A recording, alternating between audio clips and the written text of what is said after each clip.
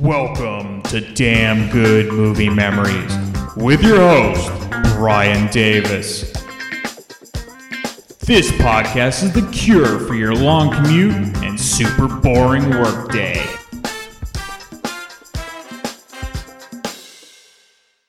Okay, so again, we have Kevin Smokler, who is the author of Brat Pack America, a love letter to 80s teen movies. So thank you again for being on. Oh, you're welcome, Brian. So we're going to go through some of the topics that we had on past podcasts, and since you have great insights about all things movies, they don't have to be 80s movies, just give me the first thing that comes to your mind. Absolutely. So what do you remember being the first movie you saw in a theater? The Wizard of Oz. Okay. I was 7. It was the Michigan Theater in downtown Ann Arbor.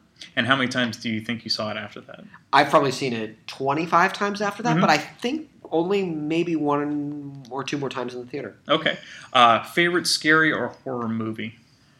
Oh shoot! I'm a real wuss. Like I don't do horror movies as a matter of course. And when I had to watch horror movies for this book, it was like on Wednesday afternoon with all of the windows open, and I kept getting up to refill my coffee mug.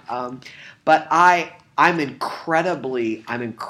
very fond of The Shining, and I'm very fond of Halloween, which I just think is brilliant. Mm-hmm. Do you like the remakes at all of the Rob Zombie? I can't say I've paid a whole lot of attention to them, but I'd be curious, but I haven't seen them. Worst movie you saw on a date, and worst date you had at a movie? When I was a freshman in college, I took someone to see Basic Instinct, not knowing what it was about. And we actually, she and I became friends because we ended up working on the campus peer counseling group together. And like 2.5 years later, she told me like, "Oh, I never wanted to speak to you again after you took me to see Basic Instinct." Similar to mine, I saw 7, and I didn't pick it. She picked it, and it was in the box. We didn't speak for the rest of it. It was totally awkward. Your favorite villain in a movie? That's such a good question. Like the obvious answers are your Hannibal Lecters and your Tim Roth and Rob Roy, like the great villainy performances of. And unlike other people who've been on the podcast, they had prep time, and so I'm getting you all on the spot. Yeah. So this is good. Like I don't know. Like I mean, like Margot Hamilton in the Wizard of Oz is pretty great. Absolutely. Like Thomas F. Wilson is Biff Tannen, and okay. You know what? Not. Evil, the Duke brothers in Trading Places. That's a great one. Yeah, I mean, great Don villains. Amici. Don Amici and Ralph Bellamy. That's right. Great villains. Mm-hmm. It's kind of ironic because Ralph Bellamy always played the fall guy in all those old classic movies. He was always the guy that lost the girl to Cary Grant or James Stewart or whoever. Yeah. Favorite Alfred Hitchcock movie? Rear Window. Okay. Super fond of Rear Window, which is a crime if you live in San Francisco to say Rear Window and not Vertigo. Right. But, Rear Window is really something special. Did you ever get into his British films at all? I love the 39 Steps. Mm-hmm. And I know Frenzy is very much was it near the end of his career. Very underrated. Yeah, very underrated and very English too. Yeah. I didn't see too many of the movies he made before he came to America, other than 39 Steps. Okay. Your favorite soundtrack? Kind of a toss-up between like Breakin', Some Kind of Wonderful, Purple Rain. Purple Rain. Okay. Yeah. Definitely a movie where I tried to watch it again, and I'm like, I love the music. The movies, I can't get into the movie. There's not much to the movie. There really isn't. The movie is like a skipping from one song to the next. But More Stay in the Time was just so good. I mean, and of course Prince. Your favorite gangster or mafia movie? Incredibly fond of The Untouchables, which has its flaws and looks dated in places, but very, very fond of that. And Goodfellas is just is singular. I remember when we did this episode, we said don't name The Godfather. You can if you want, but anything but The Godfather, because we all kind of agree that's the ultimate. So. Yeah. Your favorite guilty pleasure movie? don't have guilty pleasure movies. Okay. I sort of feel like there's no reason to apologize for something you like. Okay. There are movies. I mean, there are movies that are bad that you can like because they are bad. But like Breakin' or something. Yeah, like Breakin' or like. But there's no reason to feel guilty about those. Okay. Endings that you wish were different. You mentioned Seven earlier. I think, frankly, I understand why Seven ends the way it does. It feels to me like a sort of like they had Brad Pitt, so they had to let Brad Pitt do the cool thing at the end. Like it sort of doesn't make sense from a screenplay point of view. And they're just, I think the worst kind of ending is the one that feels like it was 20 minutes ago and the movie just keeps going. Right. And there's a lot of examples of those. Like I think stylistically, like The Man Who Wasn't There is an underrated Coen Brothers movie. That movie's 20 minutes too long. It blows right past the natural ending and does a whole bunch of other silly shit. And, I think. I don't have I'm not like a Team Ducky versus Team Blaine kind of person. Which you brought up, it's in the book, Brat Pack America, where they did test the original ending, which wasn't the ending that everyone else saw, and they decided to change that. So here's one. I think the ending for Speed is lousy. For a movie that is essentially a 2-hour thrill ride, the last chase scene is boring. Yeah. Dennis Hopper plays a great villain, and the natural setup for Speed the sequel is you have the villain get away. You have the villain get away, and Sequel City. Yeah, and it's the French Connection. Yeah, and you have a sequel. Yeah. Instead, this just there's nothing worse than an action movie where the villain is more interesting than the hero, and you have to have the villain get killed because those are the dictates of the action movie.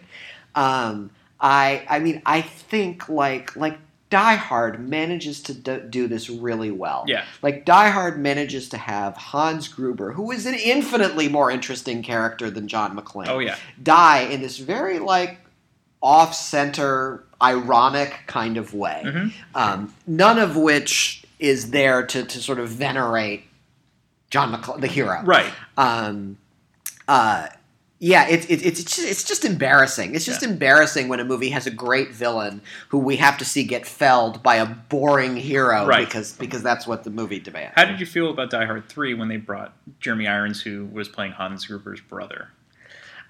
I didn't remember that he was playing Hans Gruber's brother. Okay, but I think I think it says a lot about that franchise that they can get super high quality actors to play the villains. Yeah. And I feel bad for William Sadler, who's a great friggin' actor, but is kind of outmatched by the plot in Die Hard 2. That's a good point. Yeah. So you kind of brought it up. Movies that are way too long. Oh man. God, there's lots of... Basically, every third comedy Judd Apatow does. I think Judd Apatow is insanely talented. Yes. I think unlike most filmmakers whose sort of names appear above the title, Judd Apatow is better at bringing out talent in others than just about any filmmaker. Yeah. I think when left to his own devices, he just doesn't know when to quit. Yeah. Maybe I'm being too strict by saying this, but I feel like a comedy is like a 90-minute endeavor. Totally agree. I feel like it runs out of gas at some point. It does. And Judd Apatow just doesn't know when to stop. Yeah. He has convinced himself that if he gets enough funny people together, which is one of his movies, right, and just lets them roll, that they can roll all day long, and it'll be entertaining, and that's true to an extent. Yeah. But there is. I know he didn't direct it. I know he was a producer on it, and it's certainly his fingerprints are certainly on it. Wedding Crashers is 40 minutes too long. Funny People is disgracefully too long. 2.5 hours. Yeah, 2.5 hours. I mean, even the 40-year-old virgin feels 2 hours. Yeah, feels longer than it needs to be. Like Knocked Up is 130, I think. And, I mean, what is Judd Apatow doing that requires 130 minutes? Like, needs a good editor. It really does. Yeah. That's the first one that comes to mind. Yeah. Your favorite sequels? Favorite sequels. So it doesn't match up, but I think. And it doesn't have to be the second movie. It can be the fifth, sixth movie in the series. So it doesn't match up, but I really think House Party 2 is a lot of fun. Okay. Like, is great fun, and they got, Queen Latifah in sort of the prime of her rapping career. Yeah. They still had all of the original cast in there, which I thought that was really cool. There are definitely, like, that's one of those questions that, like, people who are into movies sit around and like what sequel is better than the original? Like, sure. I don't have too many of those. I think Scream 2 is a really interesting. It is a really interesting sequel because it's a completely different movie. It is. Like Scream 1 is kind of a darkly comic satire of horror movies. Yeah. And Scream 2 is just a laugh riot. Scream 2 is a slapsticky, straight up the middle comedy. Yeah. I mean, there's a guy in a mask and a knife and all that shit, but it is a it is deliberately out to make you laugh, which is they're both comedies, but they're very different tactical approaches to comedy. Yeah. Great pick. Yeah. No, do you have any more? No, I don't think so. Like, what do you say to this question? I'm trying to remember what I did pick for favorite sequels. I love Rocky 2, Rocky 3. I think I put those together. Rocky 2 is probably a better movie, but there was one that goes too long. The coma scene with Adrian, I get it. I felt bad for her, but Rocky going to the chapel, Rocky reading to her. I'm like, I get it. Let's have her wake up so that we can then start doing the kick-ass montage. Yeah. And once he does, it's like, spine tingling. You love it, and then because she tells him to win, and those are great. Rocky 3, just because Mr. T. I mean, I love the A Team actually afterwards. Hulk Hogan's in it. It's just that movie. That was a great sequel. I personally think that Indiana Jones and the Last Crusade, and this might be sacrilege to some, is as good as Raiders of the Lost Ark. I think you're right. I think it's a very different movie. I mean, it's a very, Indiana Jones is an homage to a 30s action serial. Indiana Jones and the Last Crusade is a buddy movie. Indiana Jones and the Last Crusade is Lethal Weapon, with archaeologists instead of cops. Right. Lethal Weapon 2, by the way, to me is better than Lethal Weapon. Really? I think Lethal Weapon is a dark, and maybe it's because I saw Lethal Weapon 2. Lethal Weapon 2, I feel like, really makes use of the kind of kinetic energy the movie generates. Lethal Weapon is a very different movie. Lethal Weapon is a dark LA cop movie. Yeah. Very similar to. I mean, that's a big genre, but Lethal Weapon 2 is more in league with like Colors and Rampart and movies about the sort of psychological, the psychological torment of being a Los Angeles police officer. I think I also picked Superman 2, the original Christopher Reeve, because you got all these superhero movies. You have to get the origin story out of the way, and as good as the original is, Superman 2, where you have one of the best villains, Zod, in that, and also the craziness that they pulled off some continuity with the movie, but they had two different directors because they got rid of Donner in the middle, brought in Richard Lester, and I didn't know that. And really that's why you have a little bit of a haphazard movie, but there is a director's cut where you can see Donner's original vision. How about that? That? Yeah, I mean, and the great Terrence Stamp playing Zod. Yeah, so Neil before. Yeah, I mean that really that was a very. It was, and that was a very like. The three villains you have a very different premise than Lex Luthor, who is essentially a sort of bratty mischief maker. Exactly. That's a good call. Superman 2, I think, is a better movie. And his funny sidekick, now I can't remember his name, but he was in Deliverance, the rotund guy. Oh, Ned Beatty. Your favorite holiday movie? Which holiday, or does it matter? We were going to holidays, so it could either be Thanksgiving, it could be Christmas, it could be if you want Valentine's Day or sure. Yeah. I for a long time I always watched Mr. Smith Goes to Washington on the 4th of July. Which is my favorite holiday. I really like movies that are movie viewing that is situational, and frequently that comes up on around holiday time. I went to college in Baltimore, which was just down the road from D.C., and it was a tradition. It was a tradition on our campus to show The Graduate near the end of the school year, which I thought was great. And it was a tradition at Georgetown to show St. Elmo's Fire because St. Elmo's Fire was filmed at Georgetown.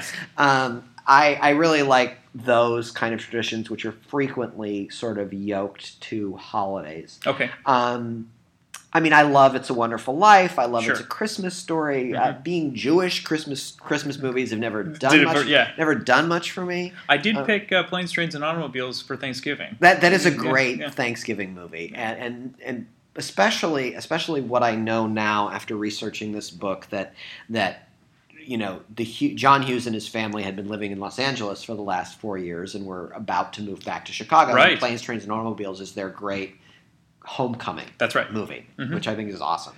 But that is a really that's a special thing. The thing, one of the famous scenes is when he loses it to the woman who was also in Ferris Bueller's Day Off. Edie McClure. Yeah, and I think the reason that works so well is really it's not a vulgar movie until that point. Yeah. And nowadays, if you had Seth Rogen and James Franco playing the characters, it would have been a gross out comedy. It would have been nonstop vulgarities, and the charm wouldn't have been there. No, and that scene works. Not because of Steve Martin, but because of Edie McClure. Her facial expression. if she isn't such a sweetheart, it's just him being an asshole. Right. And she gets the punchline at the end. Yeah. So, was it hard to leave A Christmas Story out of your book? No, I mean it's hard as a Midwesterner because it's like such a a Midwestern proud kind of movie. But it's really a movie about a kid, not a teenager. Okay. So good point. So not super hard. And that if I'm ever in Cleveland, I have to go to the house. Yes. People in Cleveland are enormously proud of A Christmas Story. They should the same way they are of Paul Newman and Andy Borowitz and Arsenio Hall and all of the other famous people from Cleveland. Yeah. Movies you hate or dislike, but everyone else seems to love. Pulp Fiction does nothing for me. Really? It really doesn't. And of course, I haven't seen it since it was in the movie theater, so it's probably worth another viewing. But to me, it's intolerably long, and to me, it's one of those movies that's like more interested in being hip than being good. Sure. I think it's just quirky for the sake of quirky. Yeah. And it has great actors and a fantastic script. But it's also completely morally bankrupt. It's and I'm not a stickler for those kind of things. There's no likable characters. There's no likable characters. It really makes like killing people seem like cool and hip. Yeah. And I had also seen Reservoir Dogs before I saw Pulp Fiction. And Reservoir Dogs. I mean, Reservoir Dogs could have been made in the 1930s. Yeah, Reservoir it's Dogs a gangster movie. It's a gangster film noir movie. Yeah. And Pulp Fiction Pulp Fiction was essentially there, so bratty college students like me could pat themselves on the back for not being horrified at someone's head blowing up. I think it has no reason for existing. Right. I remember we had to. I would think I was 16 at the time, so we had to buy tickets for Forrest Gump to sneak into Pulp Fiction. And now I know why they carded us, or wanted to card us, because I wasn't ready for a lot of that stuff in that movie. Yeah. So it totally leaves me cold. Do you like any Tarantino movies? Yeah, I mean, I love Reservoir Dogs. I thought Django Unchained was insanely entertaining.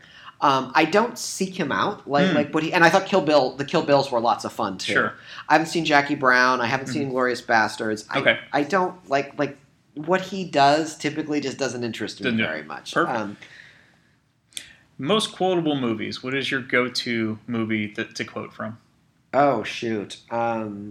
Heathers, Real Genius, Better Off Dead, or Clueless or Mean Girls. Okay. I think my top 5 was Back to the Future, Ferris, The Blues Brothers. Oh yeah. And Airplane. Oh Jesus! Yeah, Airplane is in the National Film Registry, and which it is amazing, be. and it totally should be. Yeah. Like it's too bad that like there isn't that the closest we get to a Abrams Zucker movie now is what the Wayans brothers do with the scary That's movies, right. and they've kind of run out of steam with those. Yeah.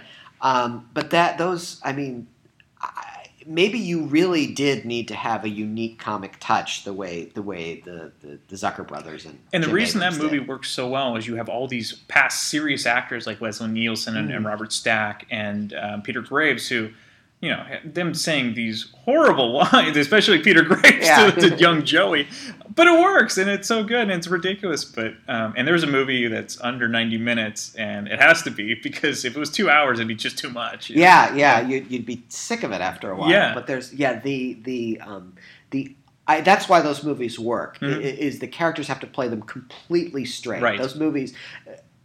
I think it's something people who make comedy don't understand now, and it's the reason. Frankly, the scary movies are not as funny, is because the movie is always assuming that you're in on the joke. And yeah. so it's sort of always going isn't that funny? Right. Like, whereas like the Airplanes and Top Secret and all the Naked Gun movies, everybody plays it completely straight. Yeah. There is not a hint of irony anywhere. No. Do you think it's more of a sign of the times where today's younger viewers need the as opposed to where I could see where it's coming? And even though I might not have understood all the jokes, eventually I did. Yeah, maybe. I mean, I think I don't know what what would you call the great comedies of the last couple of years? Clearly, I mean, the most successful ones. There's a lot of gross out comedies. Yeah. There's a lot of your Superbads. But I don't know. I guess that was successful. Yeah. I mean, 21 Jump Street. 21 Jump Street is a good example, because 21 Jump Street, like. I think it assumes you get the joke, but it also assumes like nobody knows the source material. True. And it deliberately I think 21 Jump Street is sort of a microcosm of that, because the straight man is Channing Tatum. Yes. The straight man is Channing Tatum, and they actually set it up so Channing Tatum is not only the straight man, but Channing Tatum is stupid, which is exactly which makes it even better. Which is great. Yeah. Which is so the sort of all of the comedic tone of all the performances in Airplane are sort of distilled down to Channing Tatum. Right. And, it was almost like Blazing Saddles was the intro to what eventually would become Airplane. Yeah, the I think ridiculous so. Episode. Yeah. I think so. Yeah. Your favorite underdog movie? Favorite underdog movie? God, there's a lot of those that I like. Breaking Away, Rudy. I did put Legend of Billie Jean in my top 10. Legend of Billie Jean. I really like all of the teacher movies. So I really like Freedom Writers, sure, Dead Poets Society, and Stand and Deliver. Yeah. Those are all essentially underdog movies. I really like that trend from, I think, the late 90s and early 2000s, which was sort of the historical sports movie. Mm-hmm. You remember the Titans and your Glory Roads, and some of those were done well and some of those were done poorly. But all in all, I think they were. I really like those movies. And some upcoming episodes that we're going to do. Your favorite black and white movie? Touch of Evil. Or Touch of Evil or 12 Angry Men. So which version of Touch of Evil do you like? Because I guess there's 3 different ones that have been released, and Orson Welles, of course, famously had his vision. Studios had their vision. Oh, I haven't seen the other two, so I wouldn't know. 12 Angry Men is brilliant. Did you see Amy Schumer's skit about... Yeah, that was really great. Favorite... Valentine's Day is coming up. Favorite romance movie? Shoot,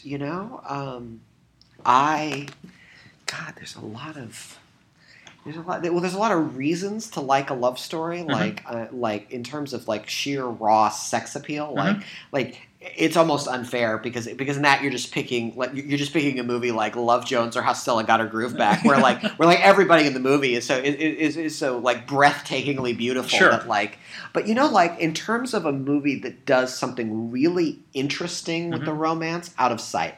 Really? Out of Sight. Out of Sight is a movie that has two actors who have just scorchingly good chemistry. Yeah. And it's the reason the love story is only there to make everything else happen. It's not consequential to the movie. Even though the movie is very much fueled by their chemistry and their sex appeal, it's a plot device, which I think is very interesting when you have two movie stars who work as well together as those two do. Sure. And the last one, your favorite Oscar winner movie, and a movie that you felt should have won an Oscar and didn't. Is the Oscar winner, does it have to be a Best Picture Oscar winner? Yeah. Okay, so my favorite Best Picture Oscar winner? Jeez. This one might take some research, but God, because I of course, I feel like I could say Gone with the Wind or something like that. And I know there's all of these cases, particularly in the early days of cinema, of movies we now regard as classics losing Best Picture to something else. I guess I'm gonna have to choose from more modern. I think my favorite Best Picture winner in recent years is Silence of the Lambs. Oh, that's a great one. There were some interesting years. 76, you had Rocky nominated, which won. Annie Hall was nominated. Annie Hall was nominated. Let's see, where?